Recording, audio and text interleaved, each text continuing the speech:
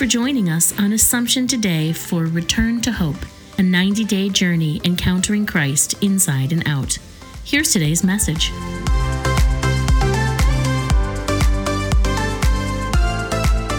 April the 11th.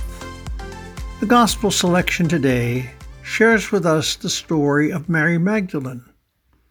She wept because of what she was undergoing. A few days ago, she stood on Calvary with Mary and John and witnessed the last moments of Jesus. Later, she was present for his burial. Now, at the tomb, she faces the emptiness of not finding his body. Why wouldn't she weep?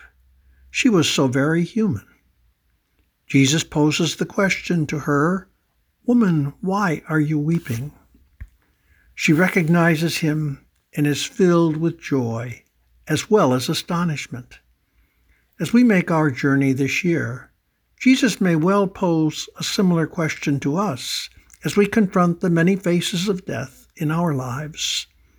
The reality of his resurrection and presence in our lives is something for us to grasp. Risen Lord, thank you for walking with me. Thanks for joining us today. Connect with us online at AssumptionSYR.org.